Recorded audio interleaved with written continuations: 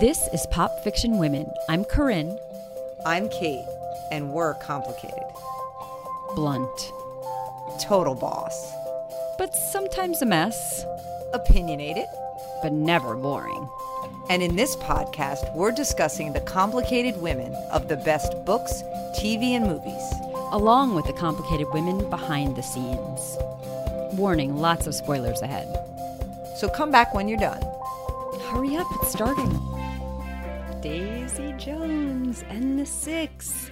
Finally, I feel like we've been waiting for this. I feel like you should sing that. You should have started I should have made you sing that intro. Feel like to get in the mood for the show. Yeah, how long have we been talking about this? I remember the announcement when Riley Keough was chosen as Daisy. I remember posting about that. I mean, this is and Camila's character. Yeah, we've been talking about this for a long time. I know. And now it's here. And they dropped it a little early on us. Surprise. I didn't even know what that was all about. That was great exciting thing. So we don't always, I should say this, right? We don't always read the books of things that we cover, adaptations. That's right. A lot of times, but not always. This one, clearly yeah. we did. We did. We loved the book. A whole episode. We did a whole episode. If I've re-listened to it, as you know. If you haven't listened, folks, let me tell you, if you've read the book, I thought it was a great episode. Yeah. Because it was a great book. And so this is one where we, I don't know, I think it's different when we've read the book. We might look at things, but I feel like I've had a little distance also. Yes, because true. I was watching it, and we don't have to get into the show yet because I think there's some background stuff. But I did not remember that the Dunn brothers were from Philadelphia. Pittsburgh, yeah. I had no recollection of that. I just remembered everyone in LA. So right. So sort of there's some distance to forget things, I guess is the point. That I don't feel like it's so fresh in my memory that I'm comparing every single thing. Mm-hmm. See, maybe that's why I shouldn't have gone back over my notes and listened to our episode, because I am comparing, and that's where, let me tell you.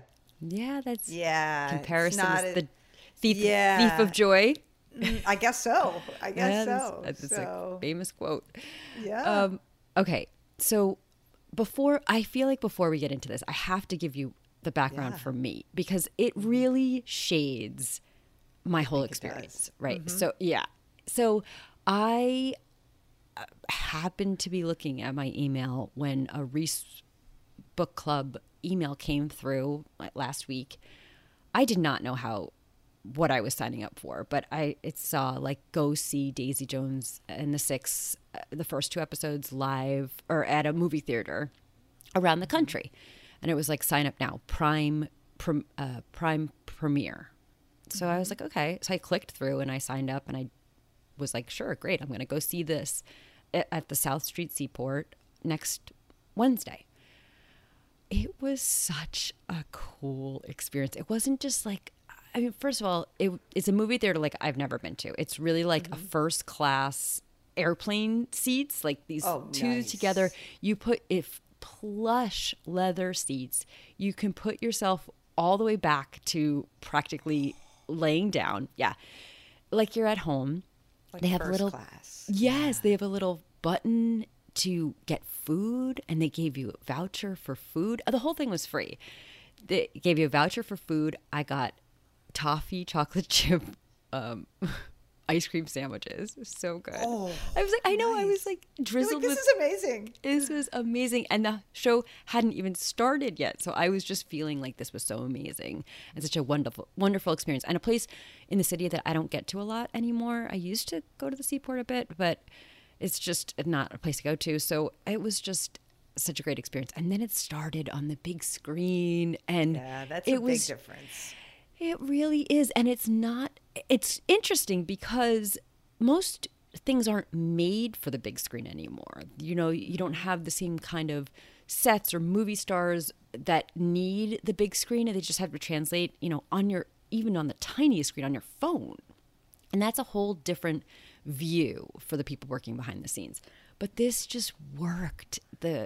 And there weren't even any concert scenes in these first, the first 2 episodes, but still, it was just fantastic. And the whole experience was so incredibly magical. And I walked away having seen 2 episodes like gaga, starry-eyed. And there were not a lot of people there to have gotten something. Really? Oh, yeah. Like, well, it was sold out, but it's a Right. small theater. So there was like 40 of us, 50 of us. Right.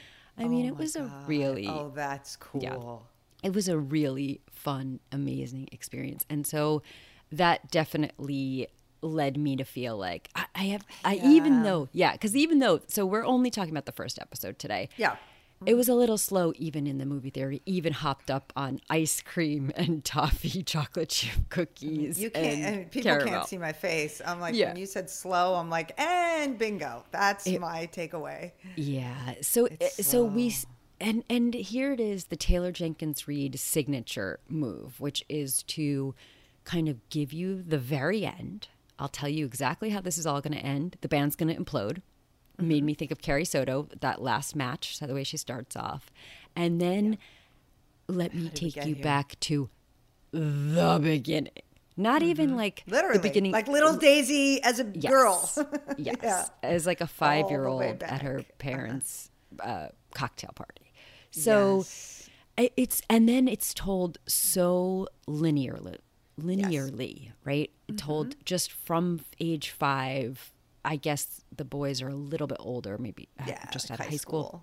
But still like really, and then going step by step by step by step, which was the way things were usually told, but now all of a sudden feels so retro to me. Does it feel that way to you? Yeah, you said that on our episode too. See? The linear style, and that it feels... I don't know that you loved it there, but maybe it's what you're saying now, which is just because it feels... Like you're saying, a little. Was that 2 years ago or 3 years ago? Right, January 2020. We did that. But I think we did it in. Did we? Yeah, I don't know. I literally just listened, but I don't remember the date. Yeah. Or if it was, so 3 years ago, at 21. this point, it somehow comes back. If I had not loved it then, I feel like it came back in favor. It felt very retro, and also I was into it. Yeah. But it does make for a really slow start. Yeah, and I'm just afraid. I'm just afraid that the slow start is not just a slow start. That the whole thing. I'm concerned that there are 10 episodes. Yeah. I'm like, you know what? You probably could have done this in 8. I mean, already I'm thinking that. So, like that when you're forced to trim things, maybe that's where it gets a little tighter and more beneficial when you're forced to. Because I don't know, 10 episodes, given the pace that I'm already seeing, I'm a little nervous about that. Yes. And that's another thing that almost feels retro, but not yet good, which is to say that limited series, like I think Big Little Lies, like the ones, and this was mostly filmed in like maybe 2 or 3 years ago at this point. So 10 episodes felt more like the staple, but now we're like 8. 6 is totally acceptable. People think 6 is an acceptable season. And I don't think that was really on their minds back then. Certainly not when they were writing it. And by the time they were filming it, it just felt very normal to have 10 or 12 for a limited series. And so it's another thing that's not quite caught up. Right.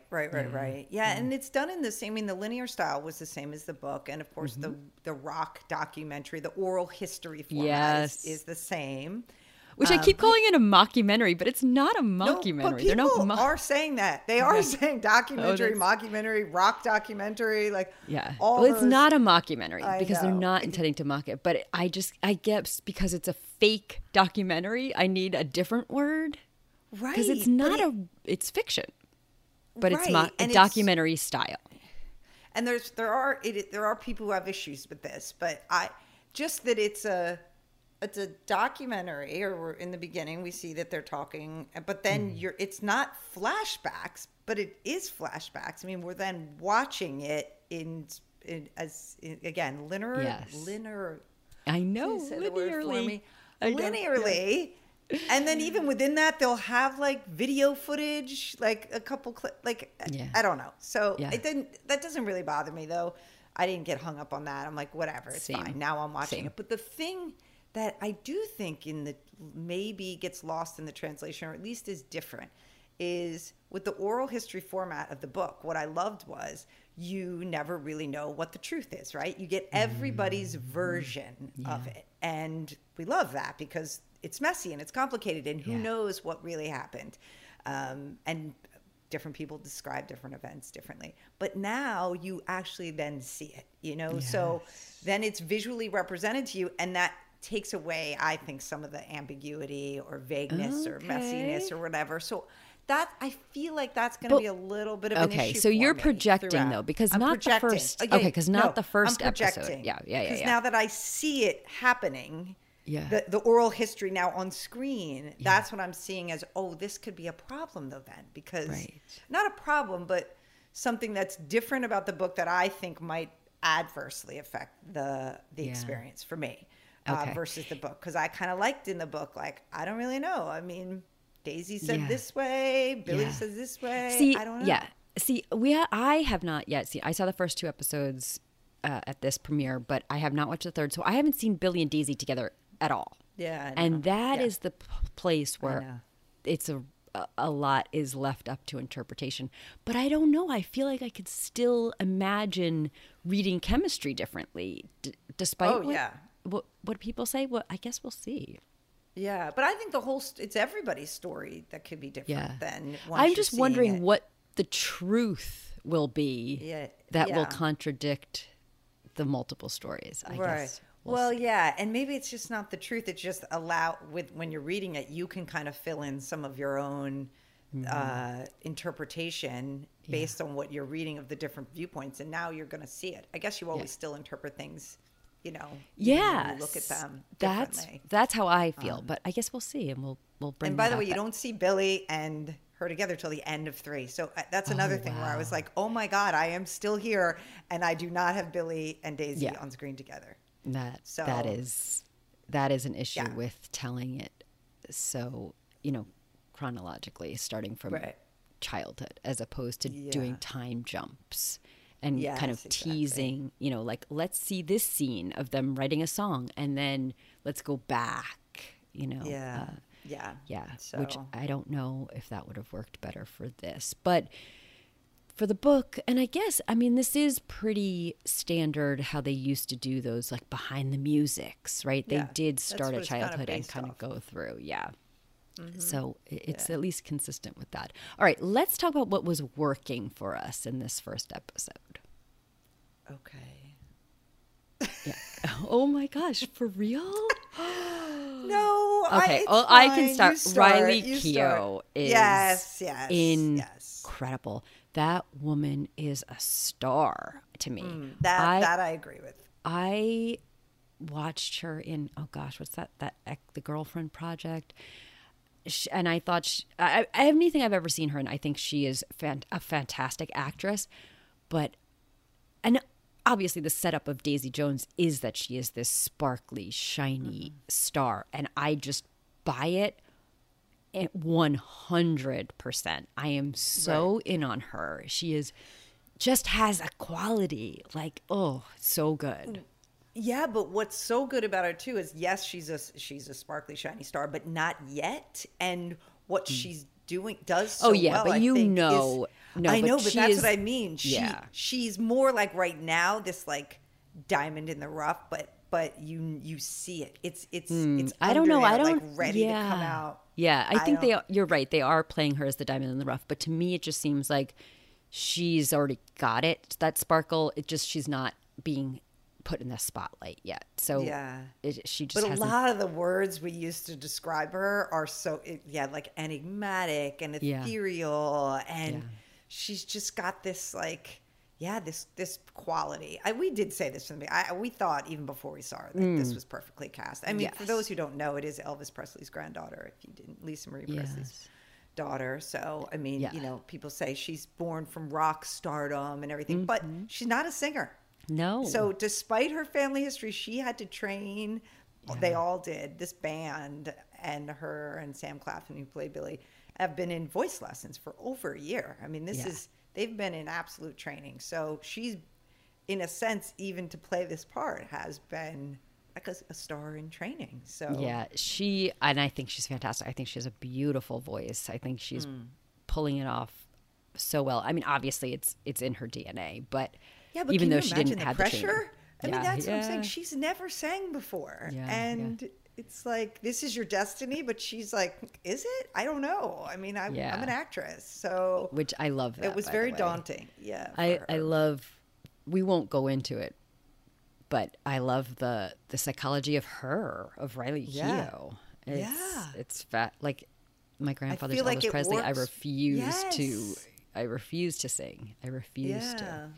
And then also the mommy issues are really working for me, which we get right out of the gate. Her damage is front and center. Daisy singing in the room. Her mom specifically comes in and says, no one wants to hear your voice. I know. I mean, that is plop seed, like that will grow as Daisy grows and will be a constant source of anchoring, of knotting something in her shoe, that when all she wants to do is sing and all she wants to do is express herself, that is going to be a big theme for her, and the growth for her will be having, being validated at some point, that people do want to hear what she has to say. Yeah. And then again, when she walks in and her mom's reading her diary or her song, her diary is full of song ideas, lyrics and notes. And she's angry and she's like, you can't just go through my stuff. And then the mother's like, fine, I'm leaving. And she still cannot help herself. And she's like, well, is it any good? What? And I know that was heartbreaking. You're such a pretty girl. I know, but it was heartbreaking enough to just see her ask, right? Like she needs to hear from her mother. Like, is this any good? Am I any good? And her mother, of course, like you just said, puts her down. We learn that Daisy is not her real name. Her name is Margaret. Yeah. Yeah. And she says, what? You're such a pretty girl. Yeah. I love the mommy issues juxtaposed against the daddy issues of Billy. Well, are we moving on to what's not working yet? Is that what we're doing? Oh, okay. No, because that was working for me. Oh, well, just that in a short order, because you have to do that sometimes with the adaptation. You get right out of the gate what each of their damages. So to me, that was, and again, I knew what it was from the book, and it's certainly explored, I think, a little bit more there, but you know what you're dealing with, and they each sort of have, which I do think is a setup for later. I mean, one of the big things will be, I assume, unless they change that they are sort of mirrors of each other, and have a lot of similarities. I think, I doubt they'll change that concept. And so this to me was an early setup of there's similar damage, but for him it's the dad, and for her it's the mom. Yeah. I don't know though. I don't agree that they are mirroring that issue. I feel like his is convenient and comes up and changes as is convenient for the storyline. Her mother says to her, no one wants to hear your voice. And for someone who is dying to be a singer and express themselves, that is a fundamental conflict and a fundamental torture. His dad left. Now, that's not to say that that's not real damage. Abandonment is real damage. But seeing him at the party that they're playing, and then all of a sudden deciding he has to be a big star, and then this is later, but then when Camilla gets pregnant and he's like, I got to be a good dad because my dad wasn't.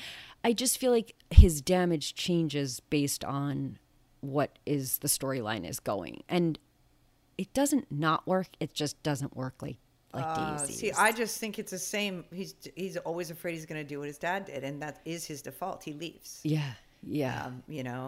Just like his dad left. And so, and until he I know, but what does that have to do with singing or being a band? Well, it doesn't have to do with singing, but it has to do with his relationship. And part of the story is his relationship with Camilla. So and how he copes. But they're giving it to the band, right? The first thing is there's a line in the show that's like, Billy never took it seriously until that night. Yeah. And then then the band is his family. So I do see it the same. Like he goes to leave because he is But he says he wants to be a huge star right after that. Right. Yeah. But then whenever things go upset him, his instinct, even with the band, is to just bail. Yeah. So I thought he got that from, the daddy issue. Yeah. Let me tell you, honestly, Sam Claflin is not working for me. So you're saying all these things that make 100% sense. It's just not translating for me. Yeah. And especially like to what you said, juxtaposed against Riley Keough, who is working for me on every level, on the level of her acting, on the level of her stardom, on the level of her personal psychology in my mind. Yeah. She's working on every level, and he's not a real problem translating. No. And you know me and the singer-songwriters. Yes. And I mean, you kind of don't even have to be. Not me. I know. Not my history. Yes. Your history, but I'm saying you know me with characters. That yes. You kind of don't need to do that much, and I'm kind of already into you, right? Like I'm predisposed to swoon for the singer-songwriter, for the lead singer. I mean, for the love of God. I mean, I've watched some really bad movies, but if the guy's a singer, I'm like immediately drawn to them. So the fact that he's falling flat for me is a real problem. Because then I'm like, oh, come on. Now, admittedly, I'm thinking maybe in the later episodes when his star power comes out more. Right now, certainly in the first one, he doesn't sing that much, or it's still like a garage type band level. But I'm still I feel like I would already feel like you're saying, whatever Riley Keough is emitting. Yeah, he is not. That star wattage is not coming out for Sam. And then I'm concerned about their chemistry. Are we gonna feel it? Maybe I don't know. Maybe together on screen we'll get some electricity. I don't know though. Well, I don't really care about that though, because I don't buy into them the same way that other people do. But I am, even despite that, I see Sam Claflin for me is mostly an issue as a rock star. I think Josh Duhamel and the Teddy Price character, they have these moments where like, Timothy Oliphant. Oh, the Oliphant. Thank you. Yeah. Rex, Rod, whatever it is. Rod. They both have moments where they say, he knocked my socks off. Oh, I know. But I'm like, where? Yeah, you see him. He's the lead. I don't see that. Yeah. At he all. likens him to Mick Jagger. And when you see that, they have the start. Yeah. I don't see that. But my point is that I do feel the chemistry and the love and the development of the storyline between him and Camila. No, you're not. I was going to say, I'm not. And that kills me too, because, by the end of our episode, I was really sold on her being, as I said, the heart of the story, even though I did buy the Billy and Daisy chemistry connection more. But and so now in watching this, I really wanted to see that anew. You know what I mean? Because when I read it, it was more by the end of our discussion that I came around to the whole Camila being the heart and soul of the story. And that's another concern for me. Camila, I don't know. Am I feeling her as the heart and soul of the story? Is it her or is it the two of them? What is her acting? I'm not feeling. I don't know. I love it. I love it. I'm not feeling her either. Okay. I don't know. But I'm concerned about her and Billy. And I want it now. That's where I wanted to see it. That's what I'm saying this time around. Between them, I'm just not. But yeah, I don't know. Maybe I'm projecting. I mean, in the first one, there's very little. I mean, yeah, but they're meet cute. They're meet cute. It's cute. Yeah, that's cute. That's a good scene. Cute. And then that's a good dinner scene. Is also this one. Yeah. Too. Yeah. And then, I think I'm also, now that I've watched the next two. Yeah. Yeah, I thought the meet cute was really good in the laundromat. Yes, and the moment of course I knew who he was. I loved that. And this I don't remember either from the book. Was she from his hometown in the book? Yes. And was there the whole thing with him and her and Eddie having a crush on her? Yes. I didn't think there was. Yes. Okay, so the other bandmate has had a thing for Camila even then. I mean, when they were kids, I didn't think it was like you're taking my girl kind of thing, which I don't feel like here. He looks like he's pining for her and will likely continue to pine for her in this. And I don't remember that being a thing. Yeah. I thought he was just the voice of I wish he didn't treat her so badly. Like, I wish he didn't do these things to her. Right. More than, like, actually I think he was in the book. I'm just afraid here they're going to make it more of like a pining, love triangle-y thing. But we'll see. Okay. I know, exactly. And so at the end of this one, they're moving to LA, and she comes with them. Camila comes with them. Yeah. And which also is different from the book. She does not come with them. And then once he gets the record deal, he calls her. He's like, none of this is right without you. And then she comes. Yeah. Which I think I would have liked better, but yeah, we'll talk about that in the next installment, because how it actually really does all play out. But then we also are introduced to Simone, who, to me, like Daisy, like Riley Keough, is just popping off the screen. Yes. Star quality every which way about her. Just every word that comes out of her mouth, the way she sings, the way she presents herself. And oh my God, can we talk about those outfits? I know. That is another thing that is so working for me. Costumes and music are going to, I think, okay. But I would say for the girls, like for Daisy and Simone, I'm feeling it. Listen, let me tell you something. I would have 100% been only girls in the 70s because I hate, first of all, I should probably say I hate the 70s, and it's fine. It's not distracting me in this, but I hate the 70s. As an era. I hate the music. I hate the clothes. I hate everything about the 70s. And it's fine. It's not throwing me off at all. But I can't even look at the guys. There's not one remotely attractive male. Ugh, the whole thing. And it's not the character. It's not the men themselves. No. It's the portrayal, the 70s, the way they wear their hair. The whole look. The way they wear their... I would have never looked at a single man. And the women are stunning. Yeah. Okay. So I can agree on the guys and the look. Though the music, I can't. I mean, I can't. This is based on Fleetwood Mac. I mean, that is just so. And other bands, they love to, like, the creators and showrunners are this, and everybody's like, it's not just Fleetwood Mac. It's not just Fleetwood Mac. We studied Creedence Clearwater Revival. We studied these. I'm like, yeah. But we all know that Taylor Jenkins Reid was inspired by, Lindsey Buckingham. Yeah, I mean, there's a couple, right? Rumors, but Fleetwood Mac, obviously undeniable good, right? Like, and that's the Patti vibe Smith, of this to me. So, undeniable, and there's a small handful, but I mean, I'm talking about with disco, 4. for example. Oh God, like I hate you're not, disco. yeah, exactly. I hate disco. Which Simone is going to be, But I really hate the rock. Vibe. The disco is just not. That's fine, but I really hate the rock of the 70s. It's not working for me. So, Simone, but it's fine in the show. Definitely working. Yeah, and I think, and I know, well, she's in the next 2 episodes too. But I know from some things I've read that was a goal of theirs, actually, to increase her character. So I am all for that from what she was in the book. Right. She had was really always Daisy's friend in the book, but I think they felt like she was more of like a support. Daisy would go back to her. But she was a star.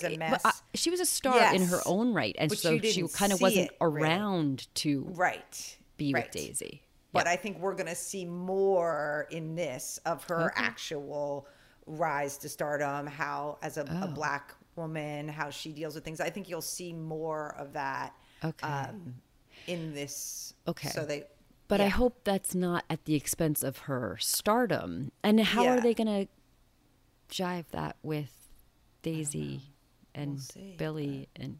Okay. All right. Well, they do come up together a little, even in these next 2 episodes. There's some of that, and that was true in the book. So, but I don't know, because you're right. Then in the book, she went off and became a star, and she kind of wasn't involved. So she wasn't, and she wasn't in LA. Yeah. Right.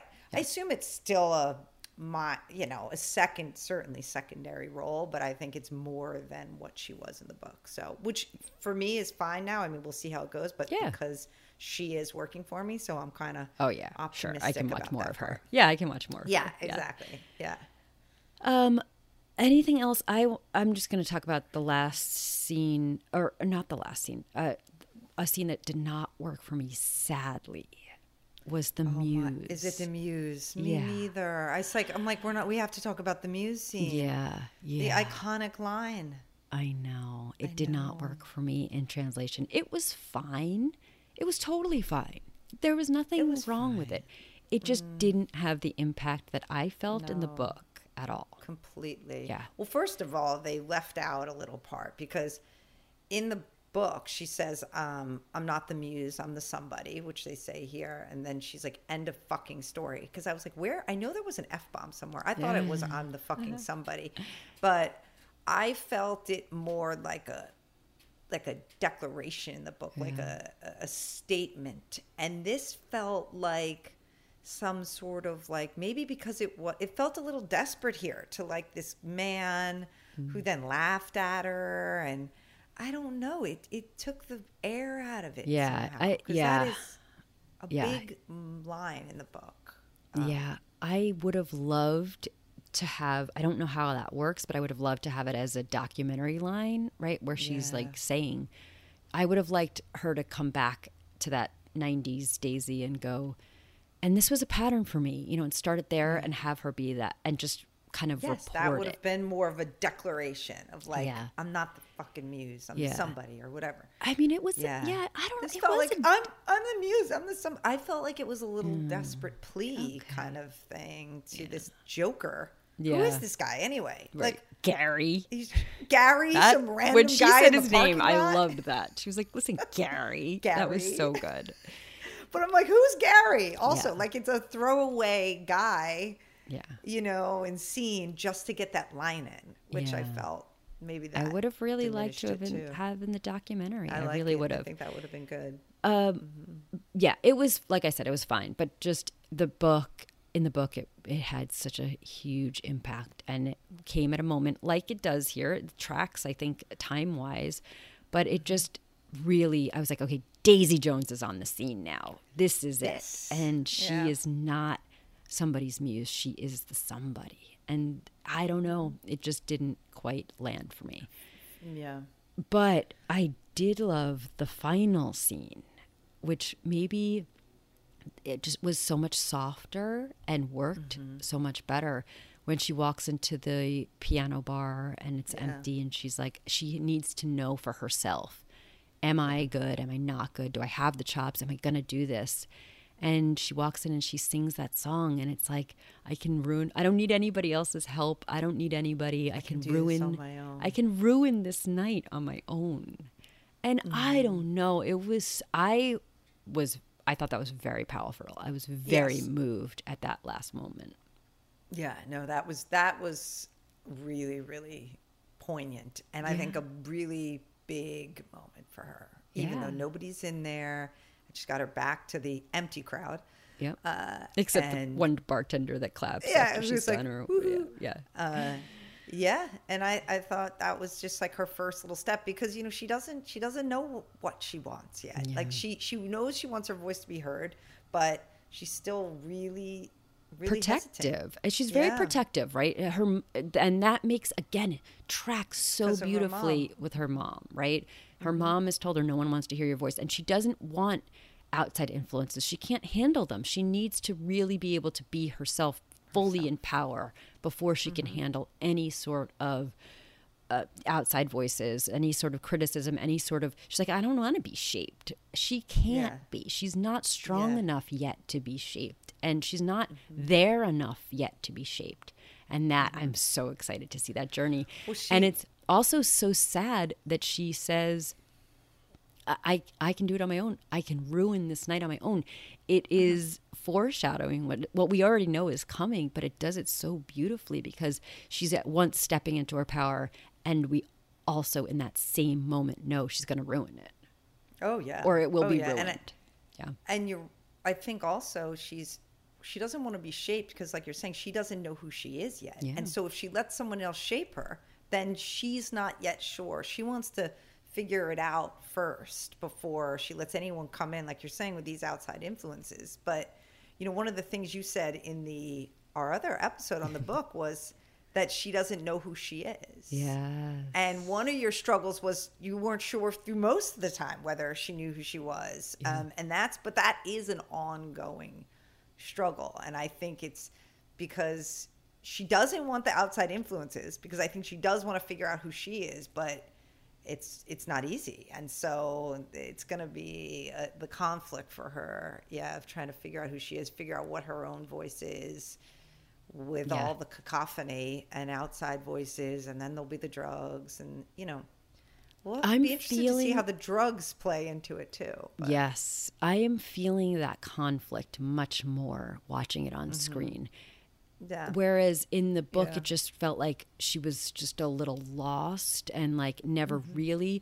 But now I feel the true conflict between these moments where she truly steps into her power, into who she is, and then also has her mom in her head going, "No one wants to hear your voice," and like, I can write this song and I can do this thing, and then someone takes it. It just feels like a more like true bashing conflict, as opposed to. Right. Somewhere I don't really know who I am exactly. It's not like a wandering meandering. Yeah. Mm-hmm. So I'm loving it here. Loving it. Yeah. No, that does work. Yeah. We forgot Karen too. Karen is she's introduced, but very briefly. I'm sure we'll talk about her more in the next. Yes. But so I can't tell whether she's working yet or not.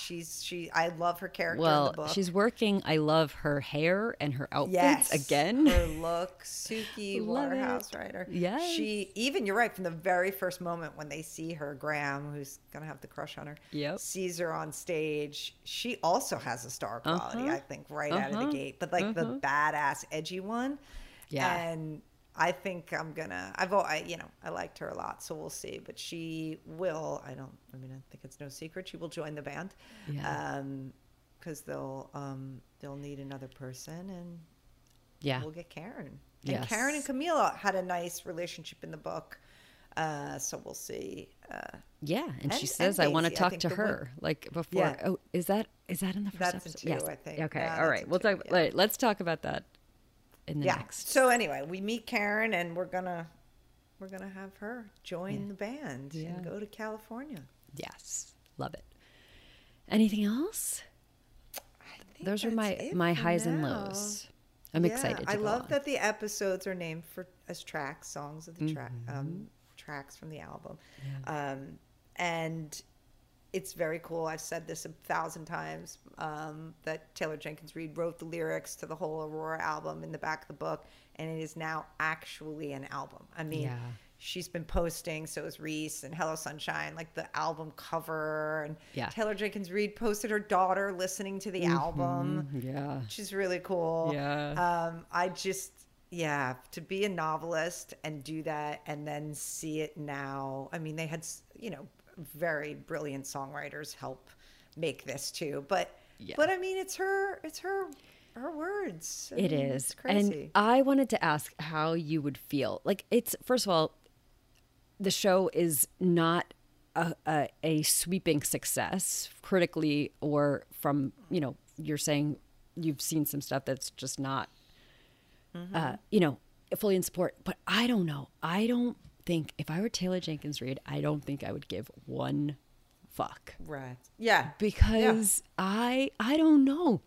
I don't know why this one feels different. Maybe because we've been so part of the journey, just on social media, but I feel like this is a big deal, and it is. Yeah, I don't think anything. First of all, she didn't write the screenplay, so I mean, to the extent there are criticisms, which there are, of the writing, it is not Taylor Jenkins. She did not adapt it. So right.